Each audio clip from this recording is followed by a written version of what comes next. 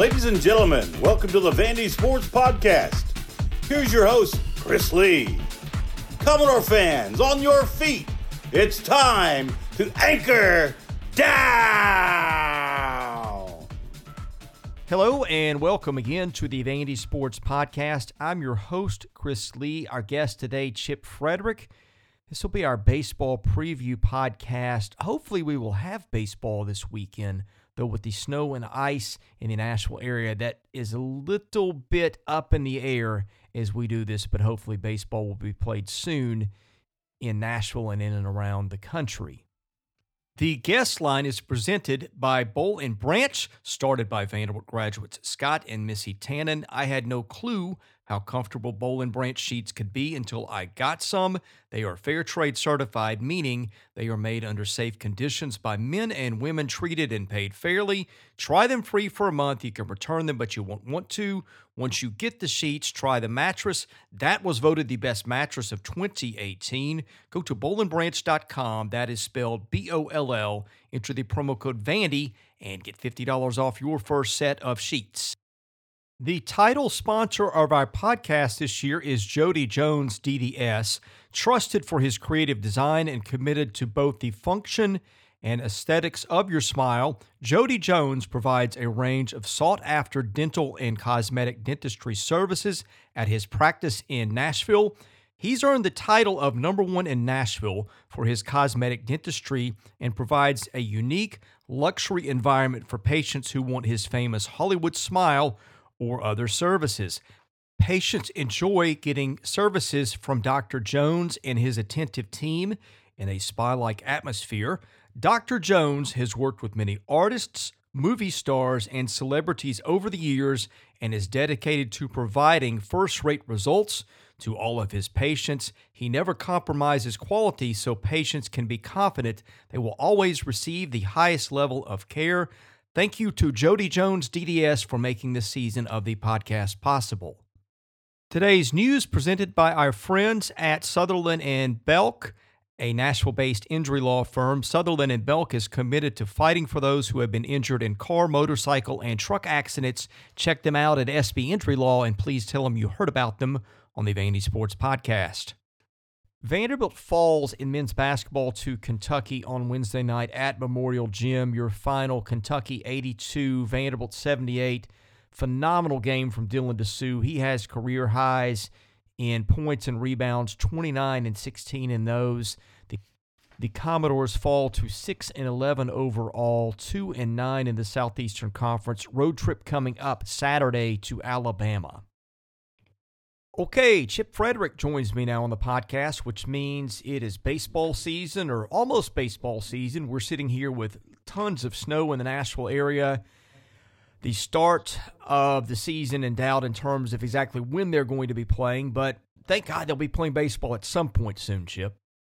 That's right. It seems like it was just yesterday when we were getting ready to prepare for the first SEC series with Ole Miss, I think it was, and they were nationally ranked and undefeated at the time, Ole Miss, and we were a little bit of doubt about, we were 13-5 and heading into all that, and then now, we had the pandemic, and this is par for the course with snow all over the place, and you're supposed to play your opening series, but it's good to at least be talking about it, Chris, as we head into this season, and give us a little relief on all that's happened since, I guess, the last time we talked. It seems like I don't even remember part of last season. It's really strange. I remember talking to you in Omaha when I was reporting there. I was out there watching those games after the national championship, and it's almost like the first month of the season or whatever we had last year didn't even exist. But glad to be back on the beat and talking Vandy baseball, and hopefully good things are ahead and we get this snow out of here. Yeah, you make a good point. It was kind of like it was over before we had time to consider it, right? Because, I think everybody's jazzed for the first weekend to see people, and then you get into basketball tournament time, and some of the weekend opponents, they're not Georgia or Florida or LSU, and you sort of maybe take your eyes off the ball, figuratively speaking, for a minute.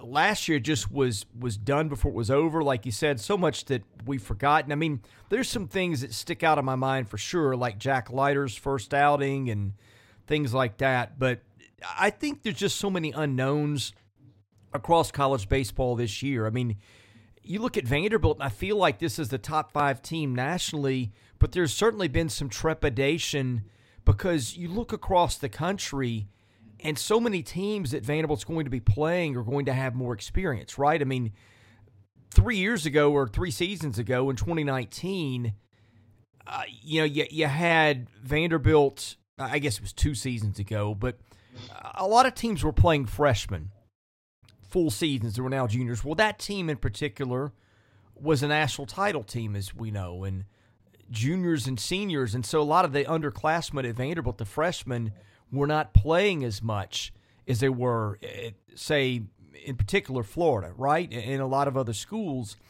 And so 2 years ago, the kids that are juniors at Vanderbilt now that were juniors at other schools, those guys were starting in a lot of places. And then last year, they were rounding into form and in second years as starters and that sort of thing. And last year, some of Vanderbilt's guys, like Dom Keegan, for example, got off to a slow start because he missed the first couple weeks with the health thing. So, it was already a place where they were in an experience deficit, and then you had a couple of guys who maybe weren't ready for the bell at the start of last season.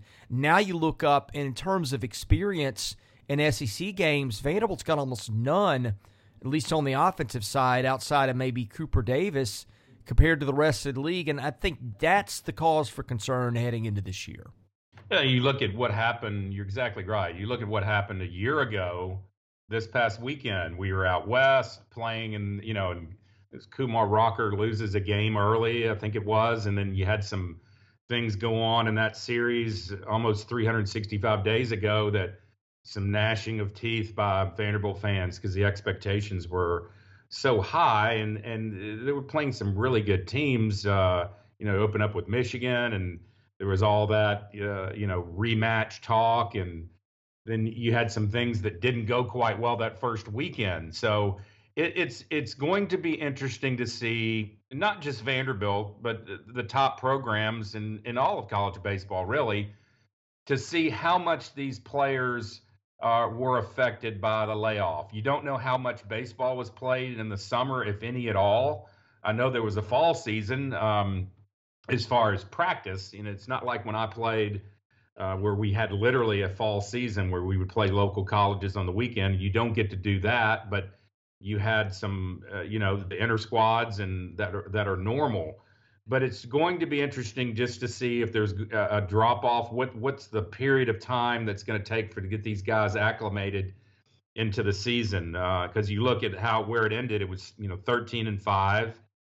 The RPI was at 58. And there was definitely some, where are we going into that first weekend into uncharted waters, and how is this team going to develop? How was Jack Leiter going to pitch on the weekends in the conference? What was Kumar Rocker, if he was going to pick off from where he left off as far as dominating pretty much the second half of his campaign as freshman? If you remember, he wasn't just inserted in immediately, and it does take some time. So there's a lot of unknowns for everybody, and we're just going to have to wait and see how this all plays out. You got weather issues. You've got to see. You just want to jump in, and I know if there's anybody who's more anxious than Tim Corbin, I'd like to know, because he and his staff really want to see where this team is and where it can go.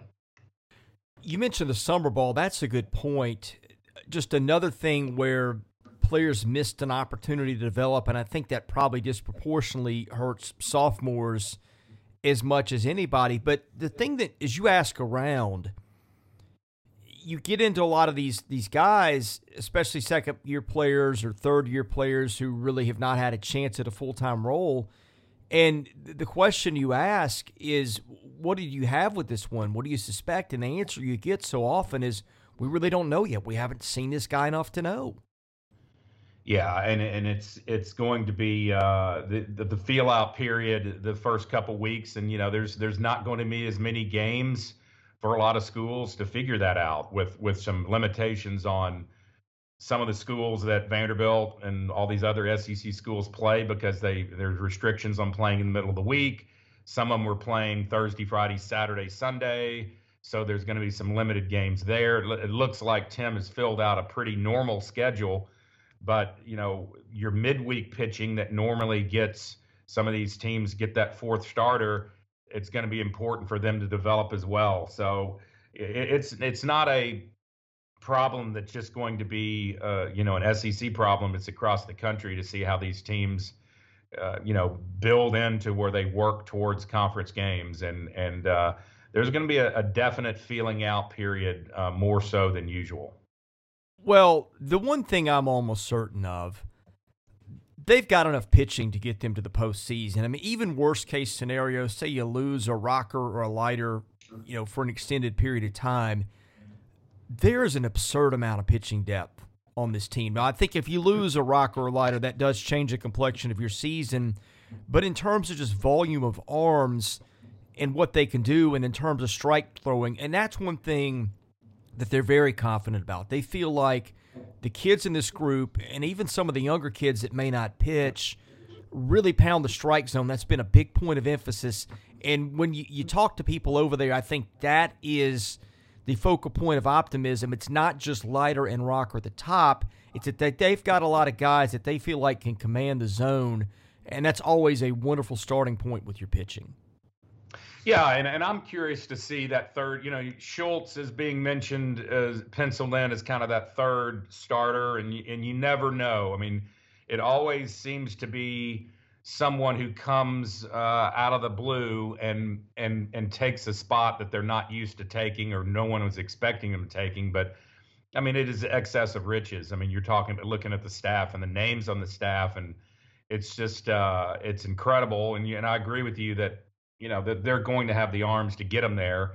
It's amazing to me when you look at Leiter, because we just had a taste of him. He was 2-0 with a 1.72 ERA, and he was impressive. And he had incredible numbers as far as strikeout to walk ratio. All those things added up, but you really didn't.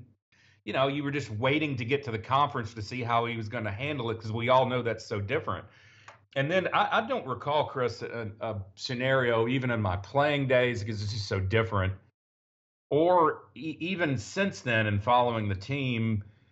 I mean, this is his swan song. I mean, this is it. I mean, it's a weird, I know we have the pandemic, and but this is going to be it for him. One shot.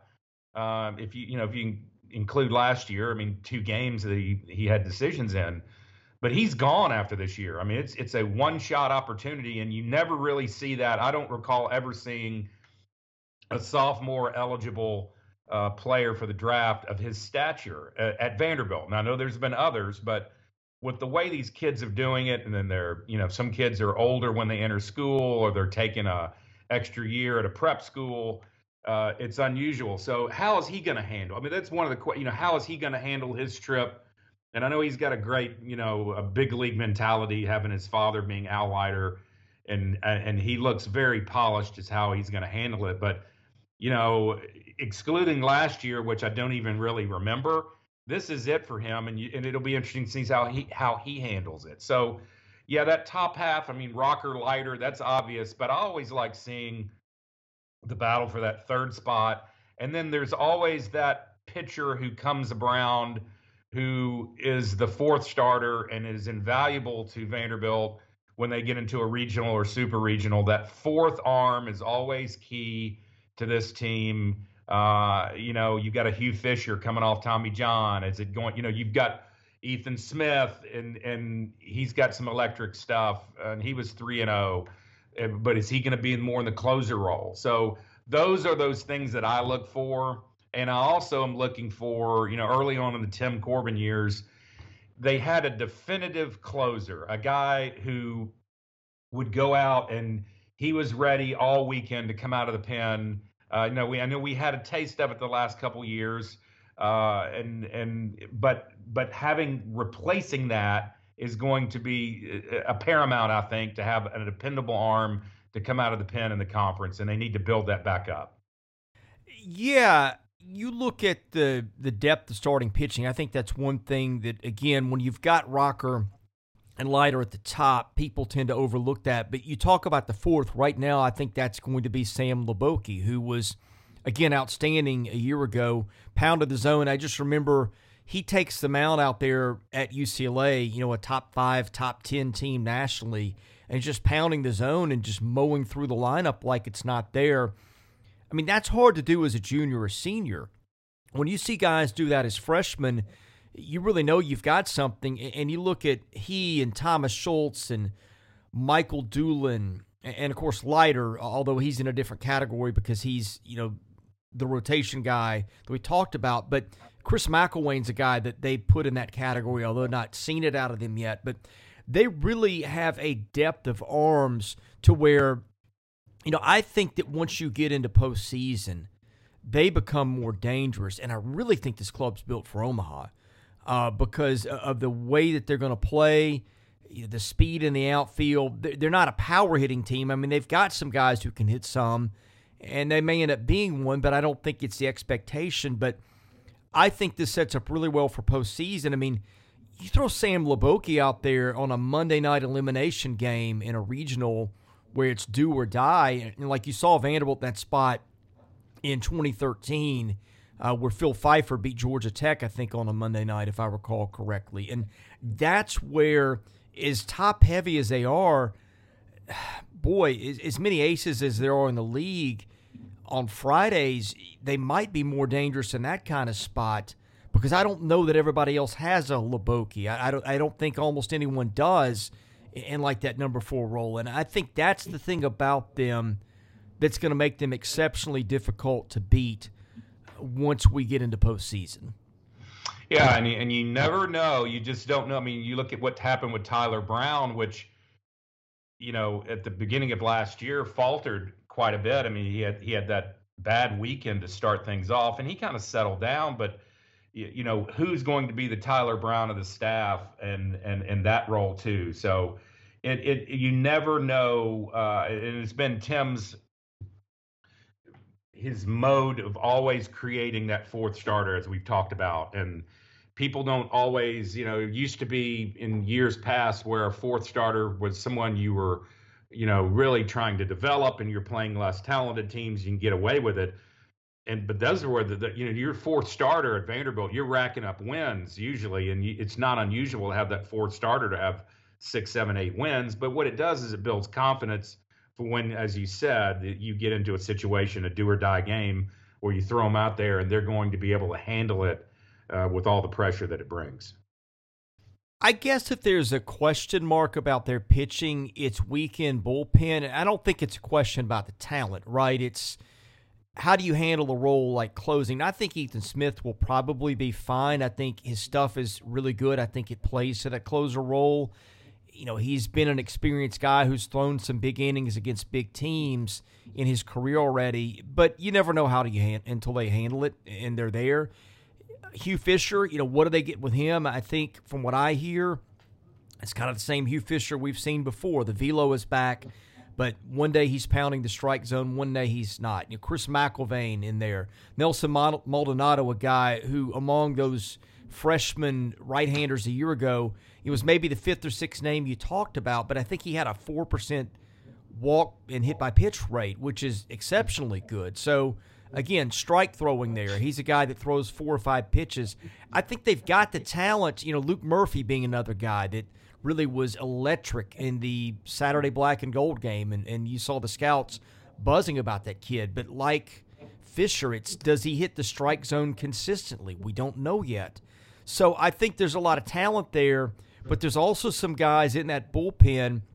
And again, I think this is where depth of arms help them, right? Like I think if 7th and 8th inning weekend relief becomes an issue, maybe they move Leboke out of a weekday starting role and put him in the pen if it's bleeding there a little bit. I think whatever the issue is, it's probably solved with depth, but you never have had an established closer. And you've got some guys that are going to be in those late inning roles that have been really spotty with control and command. And I think if there's one question about the pitching staff, that's where it is. Yeah, and just, the Tyler Smiths of the world, with him leaving, it's always great to know when we're talking not last year, but 2 years ago, to know that he was lingering out there and was a guy with electric stuff who could give you the 1 to 2 innings or give you, two batters even, and you can use them multiple times, because we all know how the Sunday games in this conference can go. And there's some wild ones if you look back to the last several years, or you can go back a decade. Sunday games are the crazy ones. It's especially when you're a team that's won the first two, and that the opposing team's trying to do all they can just to salvage.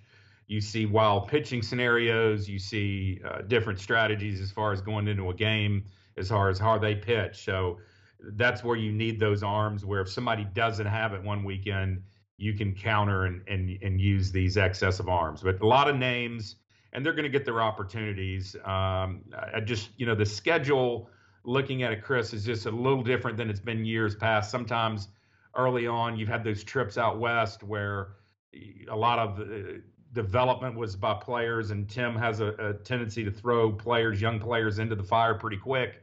And you're not going to get that like you did in the past, but they'll just have to make do. And the table's there. They have to play the cards that are dealt to them. There's no sense in writhing over what the situation. And if anybody can do that, I'm sure Tim and his staff have the ability to get the experience out there and give these guys what they need to see what they have, what it takes to do well in the conference games. Well, the questions are mostly around hitting. And again, it is a situation where just not a lot of proven guys. Cooper Davis was an everyday player on that national title team until he had an injury, and they just had so many kids on that team who hit that he didn't get an opportunity again once he came back. That got taken from him. You had Jason Gonzalez, kind of not quite the same thing, but a guy that had a 450-something on-base percentage a couple of years ago and ended up losing the job at third. As Austin Martin wound up there and Harrison Ray went to second. So he's a guy that maybe gets a second chance. I think it's neck and neck between he and Parker Noland at third, although I suspect Noland's going to be their guy. You never know with Tim. He likes to give that fourth-year guy a shot to maybe win a job to start the season. So that'll be interesting. But you don't have a lot of proven commodities here, Chip. I mean, Isaiah Thomas is one that I guess was starting to prove himself, and the way that he hit the ball in the fall series, he sure looks like a guy that may be that next All-American outfielder for them. But then beyond that, it's, can Carter Young hit the way he hit a year ago? What is Tate Kolwick? I mean, he's sort of a scrimmage legend, but I don't know that it has translated to games yet. Well, I mean, it hasn't, but does it? I mean, you've got a lot of talent across the diamond there, it seems to me. You've got a stacked catching pool, but again, it's just we haven't seen these guys do it in SEC play really outside of Cooper Davis, and I think that's the thing that nags them going into the year. Well, if you talk about the outfield, let's just take the outfield first. Cooper Davis is a proven commodity, and you almost don't have to worry about him. I mean, he's proven himself. If he can just pick up, halfway where he was left off in the shortened season last year, you got to love him being in left. Bradfield in center is somebody who I'm really looking forward to seeing play. I mean, lots of speed, elite speed, and it's going to be fun to watch him roam center field and get jumps on balls and see how he can do. But he's a freshman, but Isaiah Thomas, his power last year was one of the bright spots. He had a game-winning walk-off early on, 4 home runs. I mean, if he'd stayed on that pace, there's no telling what he would have done as far as end of the year numbers. I'm really interested in seeing that third base battle. I know that you've penciled in Noland. I've seen some other previews where, as you mentioned, that you're going to have Gonzalez on there, but Gonzalez and how he handles coming back, because it's different not playing in a year and sitting out. There's nothing. I know a few guys did that when I played, and it's a lonely feeling. How did he train? How did he stay intact mentally and physically? But coming back, he's that senior that Vanderbilt really doesn't have, rarely has, and how he's able to be on a leadership role. But I'm looking at third base battle. I'm also very interested in the first base battle in with Keegan. If Keegan can respond, he was hurt, he struggled and some times early on. His numbers weren't that good at the plate. First base, third base are key battles to me, and seeing how these kids progress. What you're kind of getting at shortstop with Carter Young and what he did as a freshman. And, those are the things that are going to be interesting to follow early on, in my opinion. Yeah, I think the wild cards on this team are on the infield. I mean, with Gonzalez, I remember that opening Duke series when he's a freshman in 2018.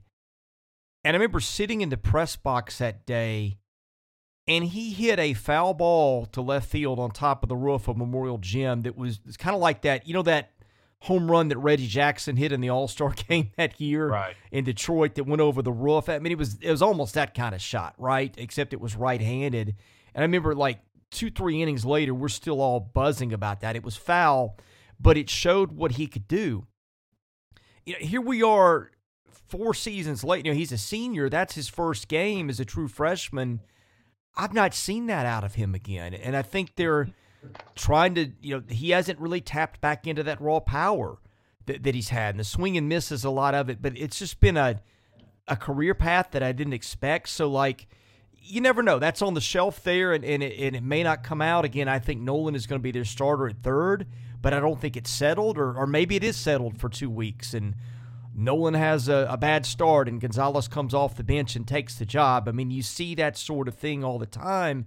And then you go to the right side of the infield, where Keegan and Colwick, I would say, it sounds to me like they've been their best 2 hitters in practice at various points over the last couple of years. I mean, Keegan was a kid that, entering 2019, I think he was the private pick. Like, if there was going to be that one freshman that cracked the lineup and worked his way into that and maybe passed an upperclassman, I think he was the bet. Again, that was 2019. That's a long time ago. Last year, I think he had a blood clot or something, so he didn't start the season, and he plays 7 or 8 games or whatever it ends up being, and just really hadn't come around. And that happens a lot of times when it's cold. But, I mean, he's a kid that was competing with that bunch of hitters on that national title team, and they kind of had him reserved thinking that he's going to take a step up. You've never seen it out of him like they've seen it privately. Tate Colwick, as someone told me, he might be the best hitter in the country in scrimmages. And he's a kid who comes to Vanderbilt as a high school quarterback, and I think his focus had been more on football. And so he's coming to Vandy. He's behind all those kids. He is getting shifted around different positions. Now he's learning second.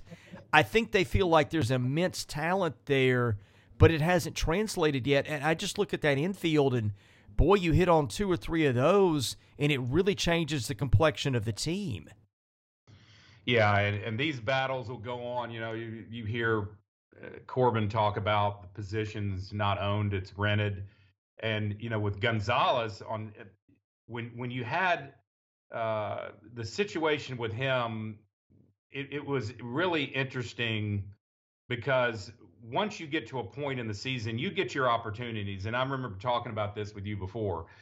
You're going to get your opportunities, but there's so much depth on this team and talent that you hit a point in the season and it's almost like he got buried and he hardly saw the field. And you talk about a guy, like you mentioned, his freshman year, he's hitting balls on top of the practice facility into oblivion, and then he rarely saw the field. And that's just the way it is. You almost reach a point where you can only go out there so many times and the lineup is set, and you get to about mid-April and they just ride with it. And so there is that pressure on this team because of there's so much talent and depth that when you get your opportunities early, you got to cash in, because it gets, you want to ride with your lineup and go with it.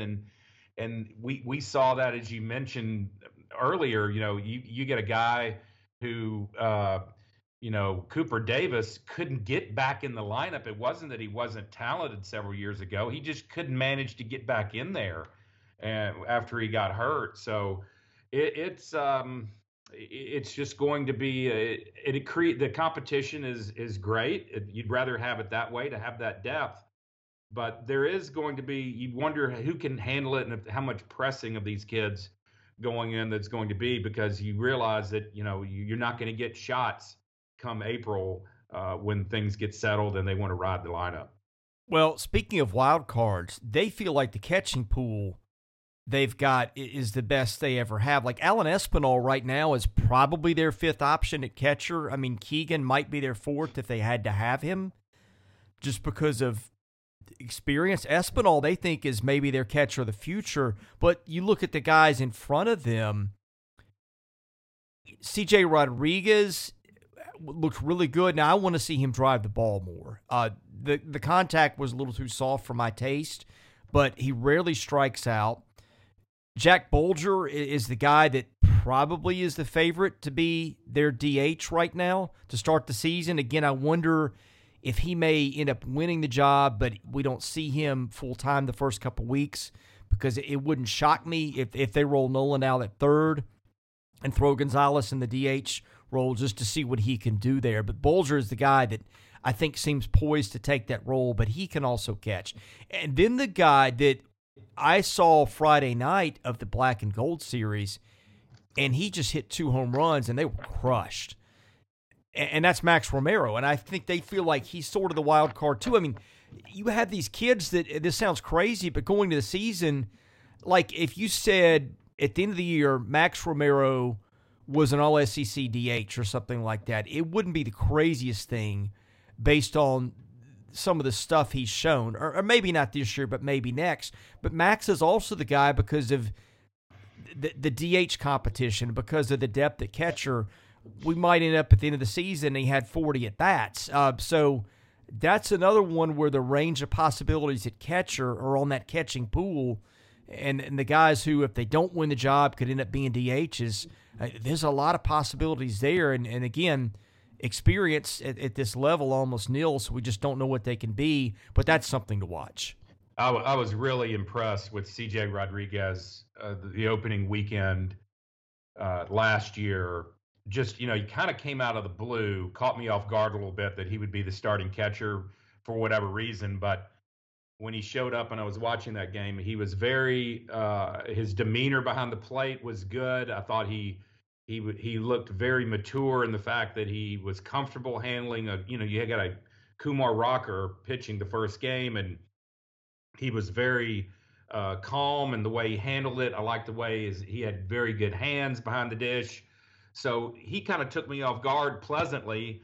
And what kept him in the lineup, I think, like you said, was just being the extreme contact hitter he is. He rarely struck out. And driving the ball, of course, needs to be better. But he was kind of a guy who surprised me. If you think about the first, the 18 games that they played, I was pleasantly surprised at the way he handled it. And I think he came from a good program out west.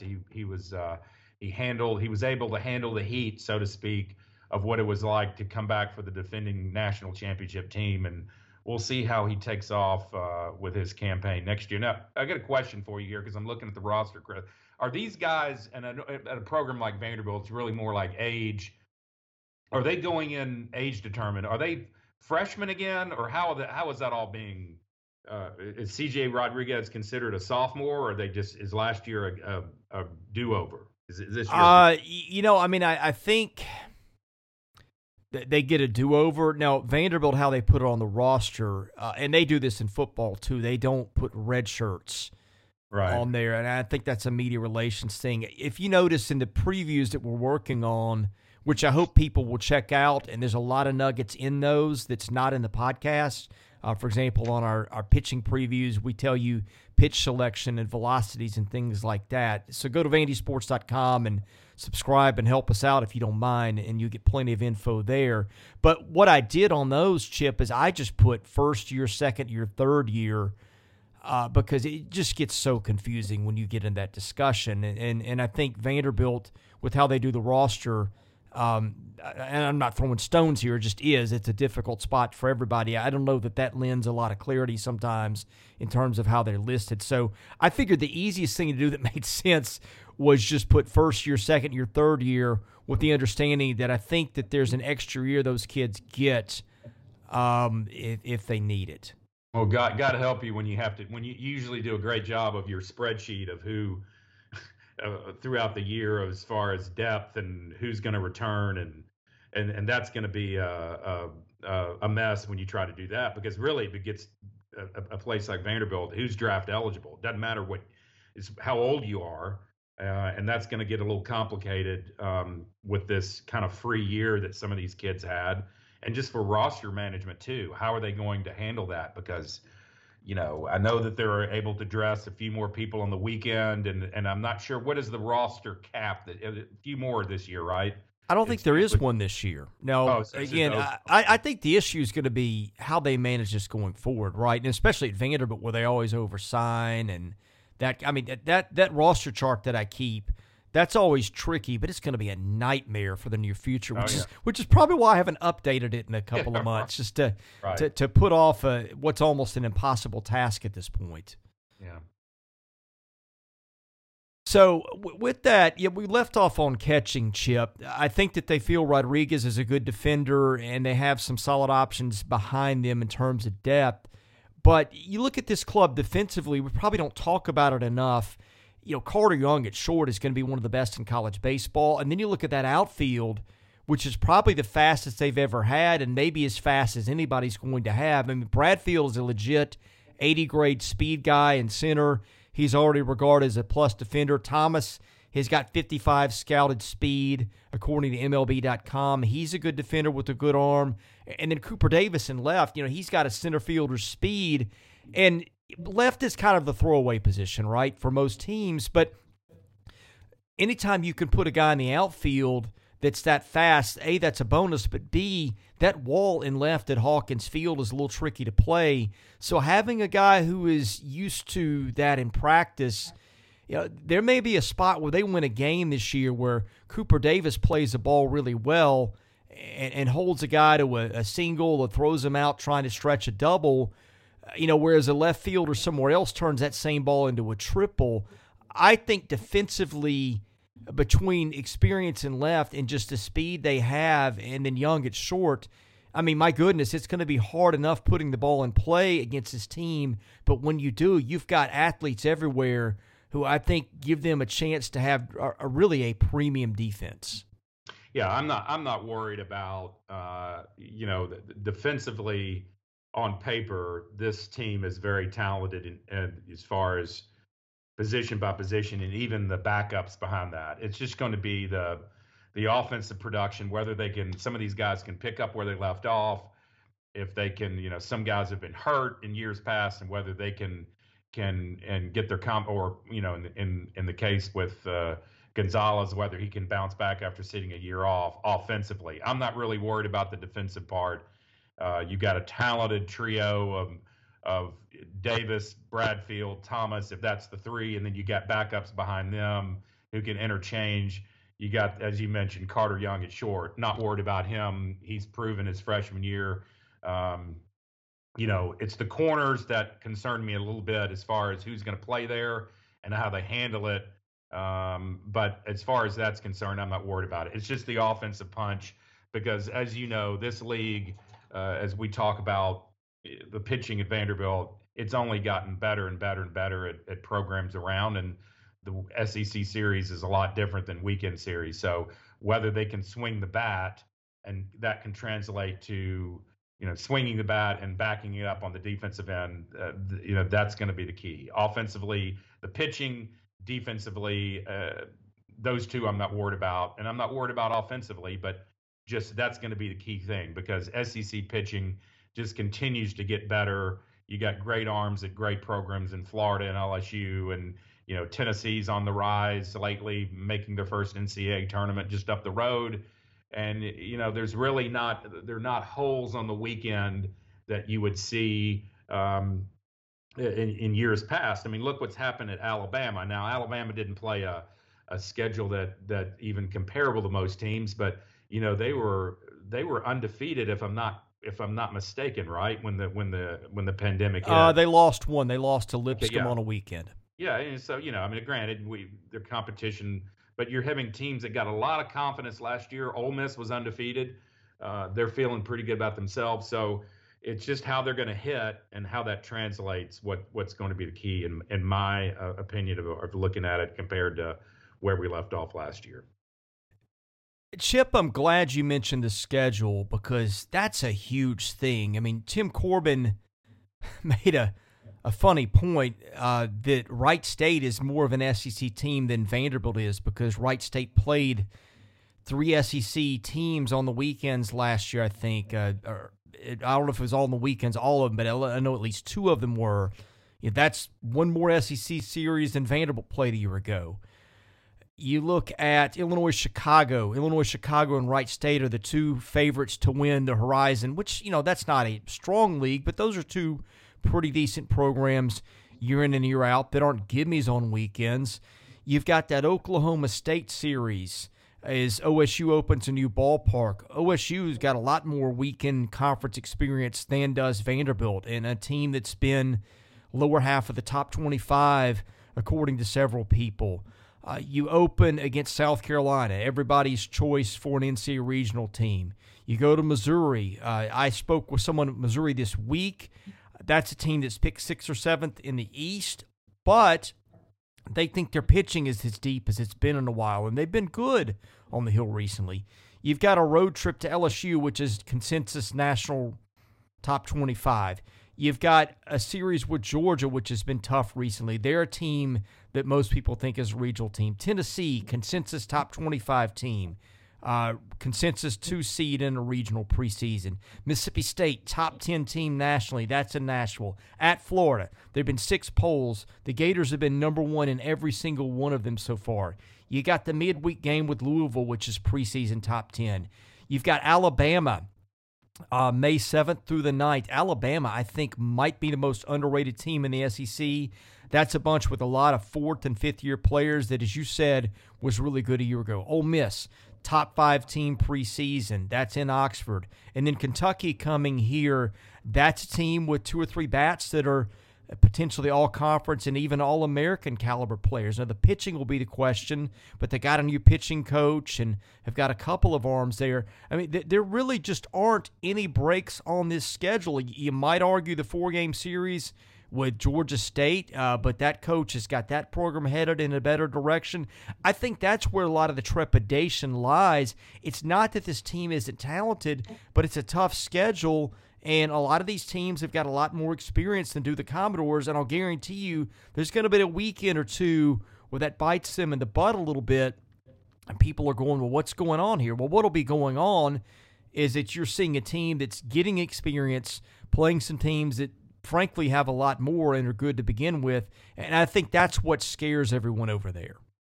Yeah, you can't get too up and down here the first month or so, just like last year. I think when you look at the end of the season before things things did stop to a halt with 13-5, and you would say, well, that's not where most Vanderbilt fans thought they would be. But I think this team is sort of, if you recall, on an uptick there heading into the Ole Miss series, the first one in that campaign. There aren't a lot of holes in the schedule. You're right. I mean, Wright State, Illinois, Chicago is always on the schedule. They're a tough team and a tough out. Interesting to see Memphis jump back on there, but they haven't been as strong lately. But just as a note, that's the first time Memphis has been on the schedule in a long, long time, I think. Maybe back to when they played in Jackson that time when they met halfway. If correct me if I'm wrong, but Vanderbilt used to play them quite a bit, and it looks like that series is at least picked up, or maybe was a one-time thing. And Oklahoma State speaks for itself. Friends of mine asked me, former players, it looks like we swap. The ones, if you're thinking about who we do not play, it looks like it's Auburn and Arkansas this year. And you pick back up with Alabama and LSU, if I'm not mistaken. But, it doesn't really matter in this league who you pick up and who you don't. I mean, in some years that's some people play that out a little more than they should. But up and down, it's a very challenging schedule, even with the midweek games. Here locally with Lipscomb and Belmont, those are tough outs because that's kind of like their World Series, so to speak. They get to play somebody of Vanderbilt's caliber. So tough trip to LSU is what I looked late in an early April. But up and down, it's not easy. I mean, you're going to have to ride your pitching staff and hope they'll get timely hitting and play great defense as normal. But things are going to be it's just only improving in the SEC. I did a little exercise a week or two ago. I was just kind of trolling around looking at some websites of some facilities around the conference, baseball facilities, and there are teams who have really upgraded UT's facility, their indoor facility, and their locker room. They've recently added to that, and it looks really, really nice.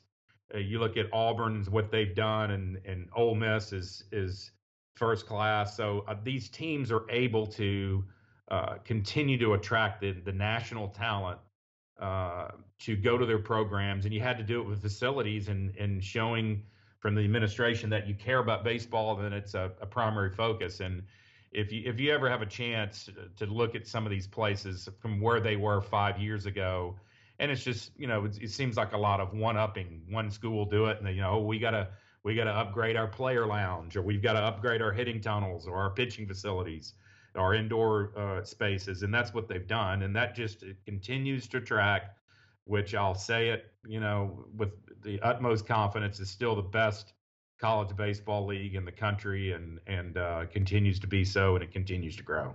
Yeah, and it will continue to be so for all the reasons you said. But I'm looking back at the schedule last year, and one thing sticks out. I know they didn't play the toughest slate, and 13-5 was, I guess, a little underwhelming for where people had pegged them. But you look at that, they're 1-4 in one-run games. You flip a couple of those over, and 13-5 becomes 15-3, and it probably looks a little bit differently. But you look at the kind of team they were, and again, the schedule wasn't the greatest, but they outscore opponents 104-42 last year. So that's a bunch that really was doing a wonderful job of holding opponents down. The bats hadn't come around yet. And if you're looking for, what can this team be, right? I think one of the best ways to do it would be say, well, let's look at where they left off and what they were. Now, granted, that comes with losing Austin Martin. And it comes with losing your starting second baseman and catcher in Ty Duvall and Harrison Ray, or I guess Duvall might have been the DH, but in any case, a key guy. You lose Brown at the back end of the bullpen, who frankly wasn't pitching that well, but I think would have come around. And of course, you lose Mason Hickman, who was dominant. But the point is, I don't think the pitching will be much different.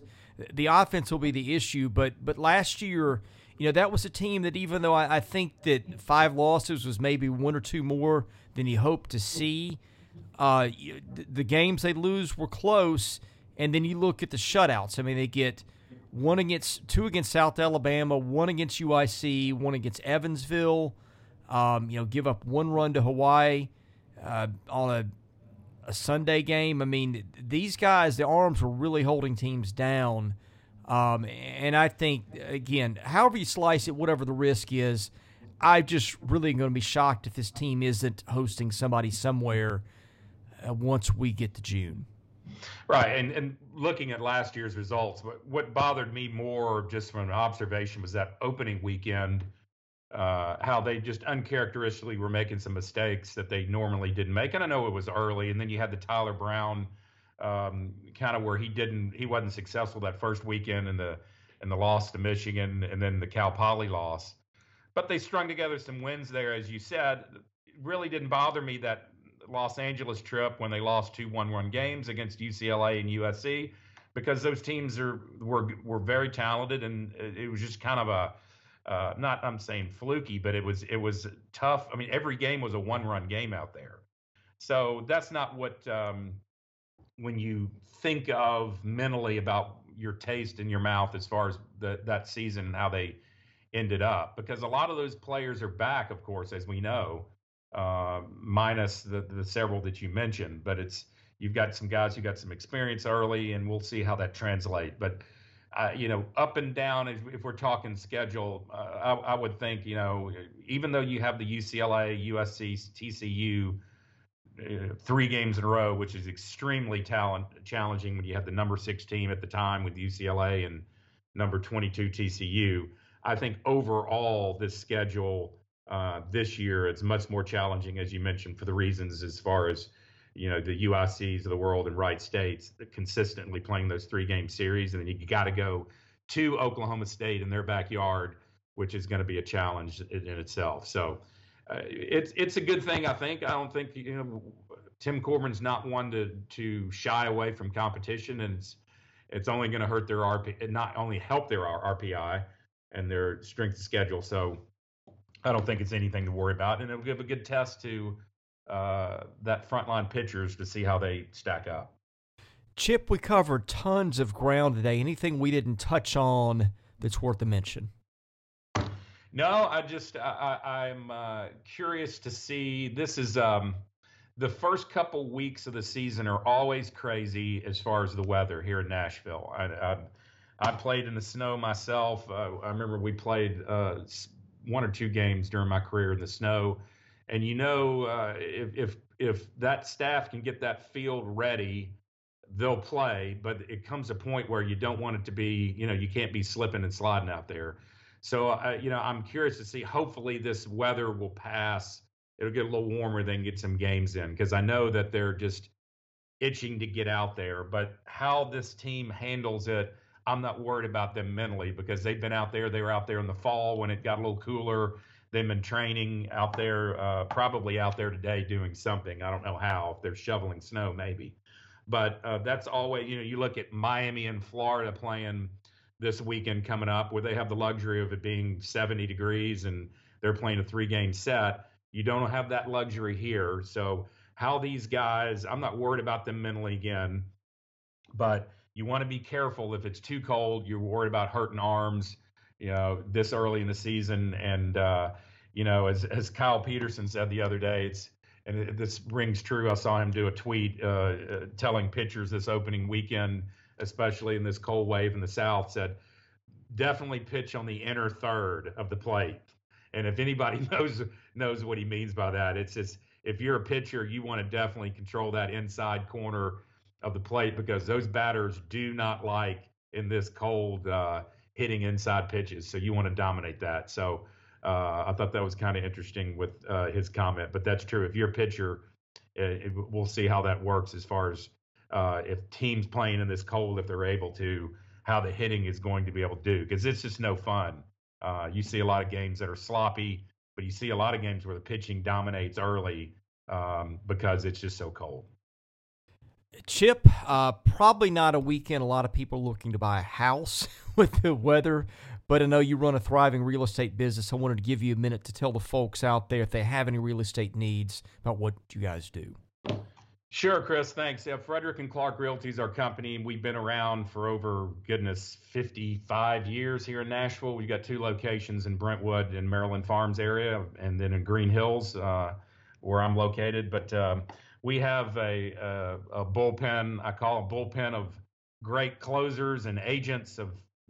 We're up to like 160 agents now in the 2 locations. But we are a firm that is committed to exceptional service. We're not the biggest, but we've been around just as long as anybody, and we take care of our customers. We have a lot of research that we can provide them in this very hot market. It's definitely still a seller's market. There's houses that are being picked over and battled for each and every day, and you need to have someone on your team, an agent, a representative, to help you go through the obstacles as far as making a purchase, if you're trying to, and making your contract and your offer better than the competition. And that's where our experienced agents come through. We don't have a lot of agents who do this part-time. We have our 160 agents are full-time professionals, and that's what we take pride in. So whether you're selling on the sell side and want to take advantage of the market here in Nashville, which continues to grow, or you're on the buy side, we can help. And if you just give me a call at the office, 615-327-4800, and check us out on the web at frederickandclark.com. We'd be happy to talk to anyone about their real estate needs. We're Vanderbilt folks. We've been around for, the 3 principals in the firm are all Vanderbilt graduates. So I'd love to hook up with some Vanderbilt fans or some non-Vanderbilt fans, SEC fans, for their real estate needs here in Nashville. But thanks for the opportunity. All right, he's Chip Frederick. I'm Chris Lee. This will be one of many baseball podcasts this season. I hope you enjoyed it. We will be back next week with more episodes of the Vandy